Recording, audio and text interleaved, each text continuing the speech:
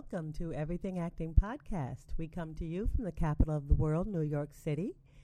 Join us as we inform, inspire, and demystify the actor's journey. Hey, everybody. I know it's been a while. It's Roz Coleman-Williams, and on behalf of my partner, Darby Worley, and myself, I want to welcome you to the podcast. Today I'm flying solo because Darby and I are just so busy. It's really hard for us to get together. So we didn't want you to have to wait one extra second for an episode, so I just went ahead and recorded an intro and outro so I could introduce you to Ron Simmons. And he's of Simon Says Entertainment. He is an actor who has turned into a Broadway and film producer. So he also stars in the films that he produces. So I thought that would be an awesome, inspiring story for you guys to hear. So listen up for the interview, and I will talk to you afterwards.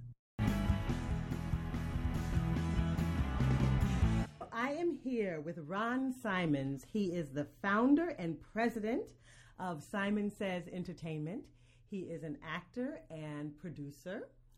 And I just want to let you know that some of his films that have been at Sundance and had theatrical distribution, they are The Night Catches Us, Gun Hill Road, and this year at Sundance, he had Blue Capri and Mother of George, plus Broadway. And some of the Broadway shows that he's produced are Porgy and Bess, starring Audra McDonald. And was that a Tony-winning show? Yep, we won the Tony for that. And they won the Tony for that. And Clybourne Park, which didn't that April performed in. She is my producing associate, as yes. Simon Says. And yes, so there's it's become a bit of a team. But we jump ahead. But didn't that win a Tony as well? It was nominated for a Tony, but writing? It didn't win the Tony. Oh. Yeah, for design. Oh, best play, I thought. Oh no, no. I'm thinking of Streetcar. Streetcar is what was nominated for a Tony in design. Is that what we're talking about? No, we're talking about Clybourne Park. Clybourne Park did win the Tony for Best Play. Yes, it did. I'm sorry. Yes, it did. This man has impeccable taste. A Streetcar Named Desire, which the recent revival starring Nicole Ari Parker and Blair Underwood. Have I done it? That's it. That's all the Broadway and all the films that I've produced, except for some things that are currently out of town and on the back burner. Oh, plus, check him out on IMDb. He has his Law and Orders and his 27 Dresses as an actor. So, Ron, I'm so excited. Welcome to the show. Thank you very much, Roz. And I have you here because you are the most successful actor who produces that I know. I mean, your films have all been at Sundance, and I guess I want to know, how did you get there? How did you go from acting to producing, and what's your journey? I like to call this your Superman story. How were you created? Ooh, Superman, so how was I created? Well, let me see. I as you said, I was an actor. I went to grad school at University of Washington. I came here in 2001, and I started performing, doing stage work, some film, television, blah, blah, blah.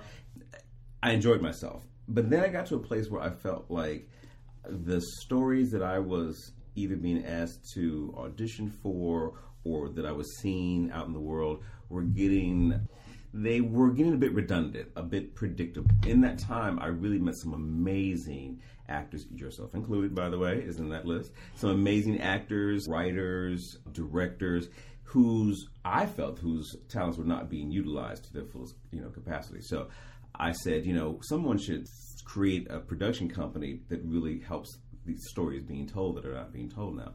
Someone said to me, well, why don't you do that? And I said, well, I don't know anything about producing. I don't even know what producers do. I mean, I'm an actor. I guess I could read a book or something, which is what I did. I went and bought like 5 books on film producing, which is what area I wanted to start in. Mm-hmm. I put it out in the universe. I said, I want to produce film. And I told folks all around, I said, I'm producing film. I didn't have a company name, LLC, EIN. I had nothing but a thought, but I was going to produce. So I commissioned a playwright friend of mine, Keith Joseph Atkins, to write a screenplay called The Abandoned, which we're still developing. And while we were in the process of that, a schoolmate of mine from the University of Washington came to me and said, hey, there's this screenplay called String Bean and Marcus.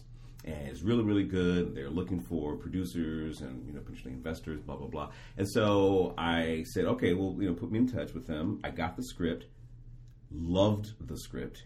Amazing script, incredibly well written. Tanya is a person, I don't know if are you familiar with Tanya Hamilton? She's the writer-director of it. Mm-mm. She wrote and directed the first film that I ended up working on, which is now called Night Catches Us, but at the time it was called String Bean and Marcus. Oh, okay. And I was coming in as an associate producer because, again, I didn't know anything about producing except what I'd read in books. They had bigger money behind the project. That bigger money evaporated, unfortunately, and so I was like, well, that's the end of that, and life goes on. And I'd say some number of months later, Tanya and I got together and she said, hey, if we brought this budget way down, would you consider producing this? And I was like, let's just cut to the chase. Weeks of gnashing of teeth and talking to my financial advisor as well. I said, okay, I'm going to do this, so let's just do it. We hired a producer who had more experience in indie filmmaking. And so the objective was to shadow that producer and learn on the job.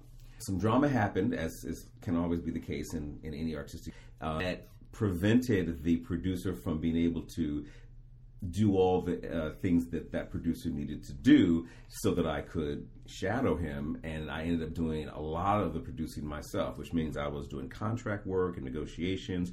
I was dealing with casting. I was dealing with all the aspects of an independent film producer. And so I was learning in real time. And of course, I made tons of mistakes. I still do. But it's at the end of the day, we did this film. We got it done. And I remember I'll never forget, I was sitting at Sundance because we did the film. It got accepted to Sundance. And I was sitting in the theater and the opening credits started to run. And I remember that my throat tightened and tears started welling in my eyes because it was a hard journey to get to that place. And then I finally said, we did it. We made a movie. And I can't tell you the exhilaration that I felt of sitting there and knowing that I had no small part in making this a reality from something that was a great script, but had been a great script for 11 years. But now it was a film, a feature film. I got to tell the audience that it stars Anthony Mackie and Kerry Washington. So he got some amazing talents in it. And that Ron Simmons himself is also in it. And I also have to tell the audience that you would never know that this was a low-budget film. Well, thank you. That's high praise. Well, I'm telling you the truth. It does not look like it was a budget that got scaled way back. So from the start, you really set and the fact that it got into Sundance as well, you set a high bar of quality. All of your films, every project that you've done has been top quality. What's your artistic sensibility? How do you pick these projects? Well, as an actor, I'm always compelled by story. So the first thing I look for is, does the story engage me? And I think that I've a place in my career now when I can read a screenplay or read a book or read a play and see not only am I moved, but I can understand why am I moved. What is it about this project that moves me? Because I think that's important so that you can know what areas that might need some improving. So, I look for the arc of the characters. I look for the journey. I look for the arc of the story. I look for, the objectives. I look for the conflict. I look for whether it's an important story, if it's timely. Is it a unique story? Is it something that hasn't been told before? Or is it something that's been told before but not in this construct or in this environment or with a subculture or what have you? So I look for something that's different than what I personally have seen. And that's guided my sensibility and my taste and aesthetic from the very beginning. And that's kind of what I still rely upon. Well, amen to that, because it's working. So you just spoke about working on the first project and that you were involved in the casting. And, a lot of my listeners, they're actors. And when you're involved in casting, what do you want actors to know who come before you, be a part of your project? Like, what do you like? What do you don't like? Well, I will say the first thing, I understand a bit more about what producers have to keep in mind, particularly when it comes to casting versus, say a director or say an actor. From an actor's perspective, and an artistic perspective, a creative person, which is my background, of course you want everyone to be the best talent that you can find, bar none. Because if you have you could have a really good product, but if the talent can't stand up to the text, then, that's part of the formula that's going to cause failure. So basically what we looked for in the first film was, people who we felt were strong in their grasp of the talent and the craft of acting, but also some that had some heat behind them. And by that I mean, people who have, a high number on IMDb. Okay. People who may not necessarily be household names, because I think that, Kerry Washington, though I think in certain communities has been known for years, by and large wasn't a household name or known as well perhaps as she is now that yes. she's got this hit television show Scandal. And so we were looking for people who we felt that from a producing perspective that also had on an upward trajectory. And so we want to be able to, ideally from a producing perspective, you want to find people who may not yet be earning $10 million or $9 million or $8 or whatever the number is, right, but might be doing so in the next year or so when your film comes out. Because from an idealistic perspective and a producing perspective, you want the next hot thing. Again, assuming that they are really strong actors. That has to be a given. And so that's what we were looking at. And I'm going to tell you, it was really tough casting because we had a couple of different men and women. And in the independent film world, you can't do what big budget features can do, which is, when you got $65 million, you can say, okay, I'm going to pay you $4 million and I'm going to lock you in to shoot this film. And if the schedule changes, the schedule changes. But you know what? You're going to get your money. And in fact, there's a thing those of you in your audience might know or may not know, a thing called, pay or play. Yes. So these are agreements where, you sign with the talent that says whether or not you shoot this film, you're going to pay me. So it's an incentive to make sure you shoot that film right. and shoot it within the time frame that you needed to shoot it. Well, when you're an independent filmmaker, it doesn't behoove you to write those kind of contracts because you don't know. You don't have control over a lot of things. Money is trying to come in and you're trying to get finishing funds and you're trying to get, everyone cast. You're trying to get the right crew that's going to make the director happy and work well with the other talent and blah, blah, blah. So it was a couple of different changes in personnel in terms of hiring. But we ended up with a great cast, and I couldn't be happier with the folks that we had. But I will tell you that as an actor, what I would say is don't get your feelings hurt if you go in for a role for a film, and it may not even necessarily be a leading role, but maybe a supporting role, and you know that you nailed it. You went out of there and you go, I got this. There's no question about it. You may get it, but you may not get it, and it may have nothing to do with your ability to act the hell out of that role. It may have to do with the fact that there's someone over here who can also act the hell out of that role, but has a higher profile. And from a producer's perspective, who is thinking about further down the line when they have to sell this movie and who's going to buy this movie, those people who care about things that I, as a creative, do not, which is, can I market this? How much money will I get if I put this film in the U.S. distribution chain? And so that has an impact. So I'm sure most people have heard this before. With casting, go and do the best you can and then let it go. And the chips will fall where they may. So that was Trial by Fire. Talk about how you took on a partner and how your business has grown, because you did that one all by yourself, right? That's right. That's right. And then talk about your partner. What I found is that producing is hard work. It was much harder than I could have ever anticipated, even reading the books. For some reason in my mind, I thought that producing independent film, because it's a smaller project than big budget studio films, that it would take maybe about a year and a half to go from script to pre-production, production and post-production. You sell the movie and all's good, then you go into the next thing. Right. Well, it's a lot longer process than that, especially if things get caught up, like you may not find the financing that you need in the right time that you want to, or the availability of the actors pushes things out. There are a lot of factors that impact the timing. I unfortunately took on my next film too soon before I took on the first film. And I said to myself, even if this were 2-year or 3-year time difference between the two, I need some help. And so I was having lunch. April Yvette Thompson, who is this wonderful, wonderful actress, writer in her own right. She does her own one-person shows. She's performed everywhere in God's creation. And she's a really smart woman.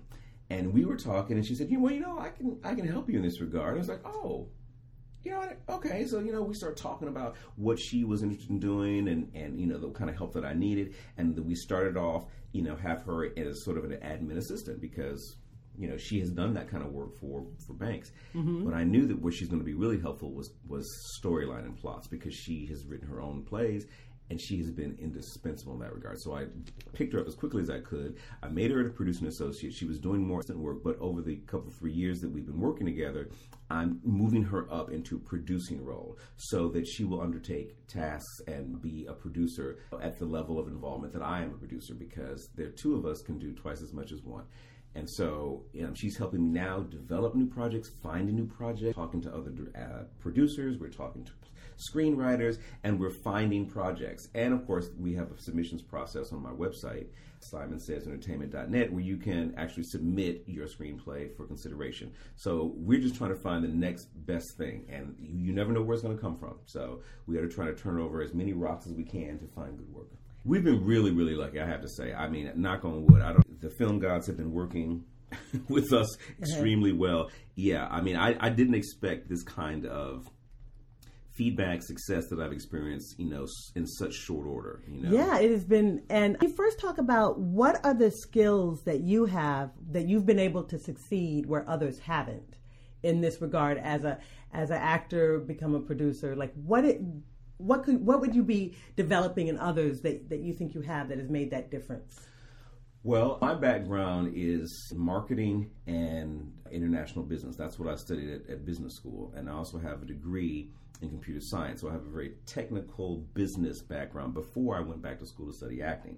So I have told anyone who will listen that no other job that I've ever had uses more of every single thing that I have learned than producing, because there are different kind of producers out there. There are producers out there who are work for hire, and they can, because they know a lot of people, they can bring the right crew on board. Mm-hmm. They know how to get the sound package at next to nothing. They can get the film or the camera or whatever. And then there are the people who are really, but those people may not be good at story. And then there are people who are creative producers who can take a script, fleshed it out, help the screenwriter make it, to the next level, and so it is ready to shoot. And then some people are all about the business. So for me, I think I have a little bit of all three of those. Because of my background in business, I know how to look at a spreadsheet. I can pretty much tell the health of a company by looking at the numbers. Because I'm an actor, as I said before, I understand story, I understand the importance of story and what good story looks like, smells like, feels like, tastes like. And because of my marketing, have the experience of working with a lot of different kind of people. And let me tell you, there's egos like there's everywhere else in every other industry that populate the indie film world. Mm-hmm. So I feel like I was lucky to come to this place with a variety of backgrounds that were, I'd say, technical, business, managerial, and creative. And those things, I think, helped me to wear the hat and be able to interchangeably do different tasks because of my, different background. I have two questions that grow out of that. One is, when you are out at Sundance and the different film festivals, you must meet other actor producers. And what are your pet peeves about those actor producers that you meet out there? Not, of course, naming anyone, but that you notice that where you're like, wow, this could be stronger here, or this could be stronger there, or... You mean in terms of their work or themselves? I guess I mean you've been able to successfully function at a high level right away. Mm-hmm. And there are a lot of people that just aren't. So you must be seeing things that they're not seeing. When they're at Sundance, you're actually selling films. They're at Sundance, maybe they're taking pictures. I don't know what they're doing, but you're selling films. Right. So what do you observe? What have you observed? Well, you know what? I will say this. It's so funny that you should ask me this, because I remember before I went to Sundance the first time, the editor-in-chief of Filmmaker magazine approached me, who I didn't know from a can of paint, and said, Ron, I'd like for you to blog your experience going to Sundance, because this is your first Sundance. This is my really kind of the first film festival I've ever been to as a producer at all. And so, wow. And so, and so for me to come there, and I said, well, I don't know if you want me to be this, because I don't really know. I mean, I've been to a few movies and a few film festivals, like in Seattle, but I've never been to this. He said, no, that's what I want. I want a fresh eye from people who haven't been to a bunch of film festivals as producers and who have new work. So I think it will be an interesting, challenge for you. So I agreed to do it. And it's still online somewhere if anybody, out there wants to read through it. But what I will say is that what I have learned now, being particularly at Sundance for 3 Sundance Film Festivals, is that you have to have, beyond having a film there, I think it's important that you go there with a very clear mission of why you're there. It's good to see films, but you can see films when those films hit DVD or when they hit the theaters. So I don't rush. When I first went there, I was trying to see all these films. I've spent $600 to buy a pass. I saw one film. You don't have time to see films. That's not why I was there. I realized that at the first time. It's like, I'm not here to see movies. I'm here to meet other filmmakers, so that I can find and see future work. I'm here to meet distributors so that we can have a relationship, so that if they don't buy this film, maybe they'll buy my next film. So you have to go to any film festival, particularly if you're a producer, with very clear objectives. And I would say be out of network, number one. Number two, to sell your film and get it distribution or sold in whatever capacity that turns out to be. Mm-hmm. And the third thing is to learn from your colleagues, because that has been an incredible experience for me. I've learned so much over coffee and lunch and dinners with producers, with lawyers, with distributors, with other actors, and I see their experience and I learn from it. So I think that when I come there, I came as a sponge. I just want to suck everything up, and I think that's what anyone should do. They should go there and suck up as much as they can and figure out later what it means, and try to figure out how to process it and make it organically work for you or be helpful to you. Wow. Can you talk about, it's so funny because you're so successful and you're so humble. You have a mindset of growth, of learning, and I think a lot of people go to prove how good they are. Well, if I get there and I feel like I go to prove it, I don't even think I have to prove anything except to my mom. There's nobody else. Mama is about the only one that I really worry about, having to prove anything to. I feel like I have the same model about producing that I have about acting, right? That there's always more to learn. I'll never, no matter how long I live, I'll never learn everything there is to learn. So for me to think of myself as this oracle who knows everything about, I think that's folly. I think it's going to shoot. I would shoot myself in the foot if I had that mindset, because that'll cut me off from learning. And there's always something to learn. Every time I meet somebody, another fellow producer, I learn new things. And if it could be as simple as, who's curating the San Francisco Film Festival? Well, that's Ted Hope. Oh, I didn't know that. Ted Hope is a huge name in the indie film world. I didn't know that. And there's always things happening and evolving, and people are moving all the time. One distributor closes, and those 3 people go to 2 other, distribution firms. And the way that films are being distributed is changing in real time. Years ago, there was no such thing as a day-and-date releasing, where the film comes out in theaters the same day it's available on demand, on Time Warner Cable. So everyone's trying to figure out, what does this mean? How is this going to impact my business? How does this impact not only how I make my movie, how much I spend to make my movie? What genre of film do I focus on? Is there something that's selling hot now that maybe was not selling hot 3 years ago? So there's always things to learn, because things are always in flux, always changing. And so I don't think I'll ever be at a place where I just know it all, because it's impossible. I can't believe how fast this interview has gone. So my final question is, what's up next, and how can we support you? How can we be in touch with you, and how can we see your work and support your work? And so much time went so fast that I have to just throw that all in. Okay. Well, let me say that thank you very much, and I'm so glad. I appreciate your having me on your show. And everyone out there in Roseland. Is that right, Roseland? Anyway. Oh, I like it. I'll take it. I've got always, like every producer, I've got a bunch of things in various stages of development. I've got 3 or 4 features that are in development stage that I'm working on the script with a screenwriter. Other things I'm trying to read, a project that I know about, so I'm trying to connect with those people because they sound like it might be something that I'm interested in doing. I've got a play that a musical that opened off Broadway that out of town that I'm hoping we can get ready for a Broadway premiere next season. Or the season what's the name of that? I'm not going to say Oh! it. Closer. I'm not going to say. Oh, that sounds good. I ain't going to say. But if you go, I might have it on my Facebook page. So okay, I'm going to look. My Facebook page. So that leads me into your second question, which is if you want to find out what we're doing, I would suggest that you check us out on Facebook. Mm-hmm. We Twitter, and we have a website, which, as I said before, is www.simonsays.entertainment.net. And you can help me by, checking out our films, seeing, the work that we do. And if you like it, tell everybody. And if you don't like it, tell folks too. Tell them why you didn't like it. Because, bad press is better than no press. You know what I mean? Because it's really hard as an African-American film producer that focuses on underrepresented communities and underrepresented stories. It's hard to get the word out. You know what I mean? Mm-hmm. So tell your friends, see our movie, go to Netflix and, stream Night Catches Us. Gun Hill Road is going to be on DVD hopefully next month. So Yay! Buy it, go to Amazon, blah, blah, blah.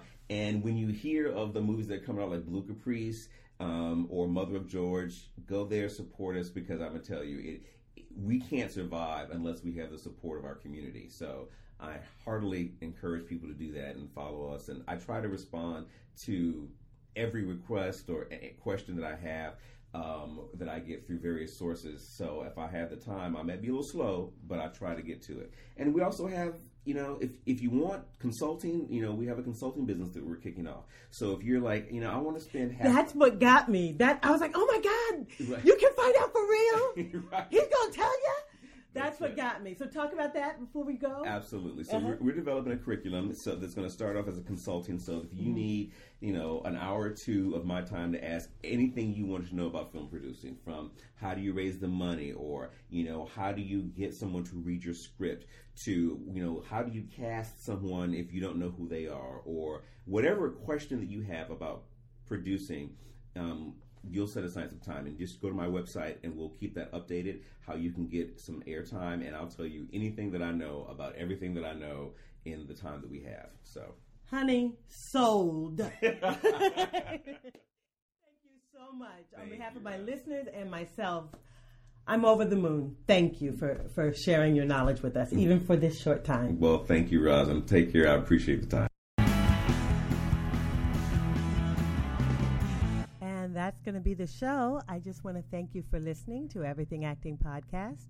I encourage you to go to our website, and on the upper right-hand corner, there's a donation button, which would really help us out, help us keep these podcasts coming to you. And also you can follow us on Twitter. There's a EA Podcast Twitter handle that we would love your following support on iTunes. Why don't you leave us a great comment? That really helps us out. Tell your friends about the podcast. You can find me. I'm at iRoz on Twitter, and Darby is Darby W on Twitter. She's also on Facebook. We are everywhere. I'm on Instagram. We're just everywhere. Pinterest. So why don't you follow us and support the show by liking us and liking the show. And I hope I work with you sometime. In the meantime, go out there and have great auditions. Take care.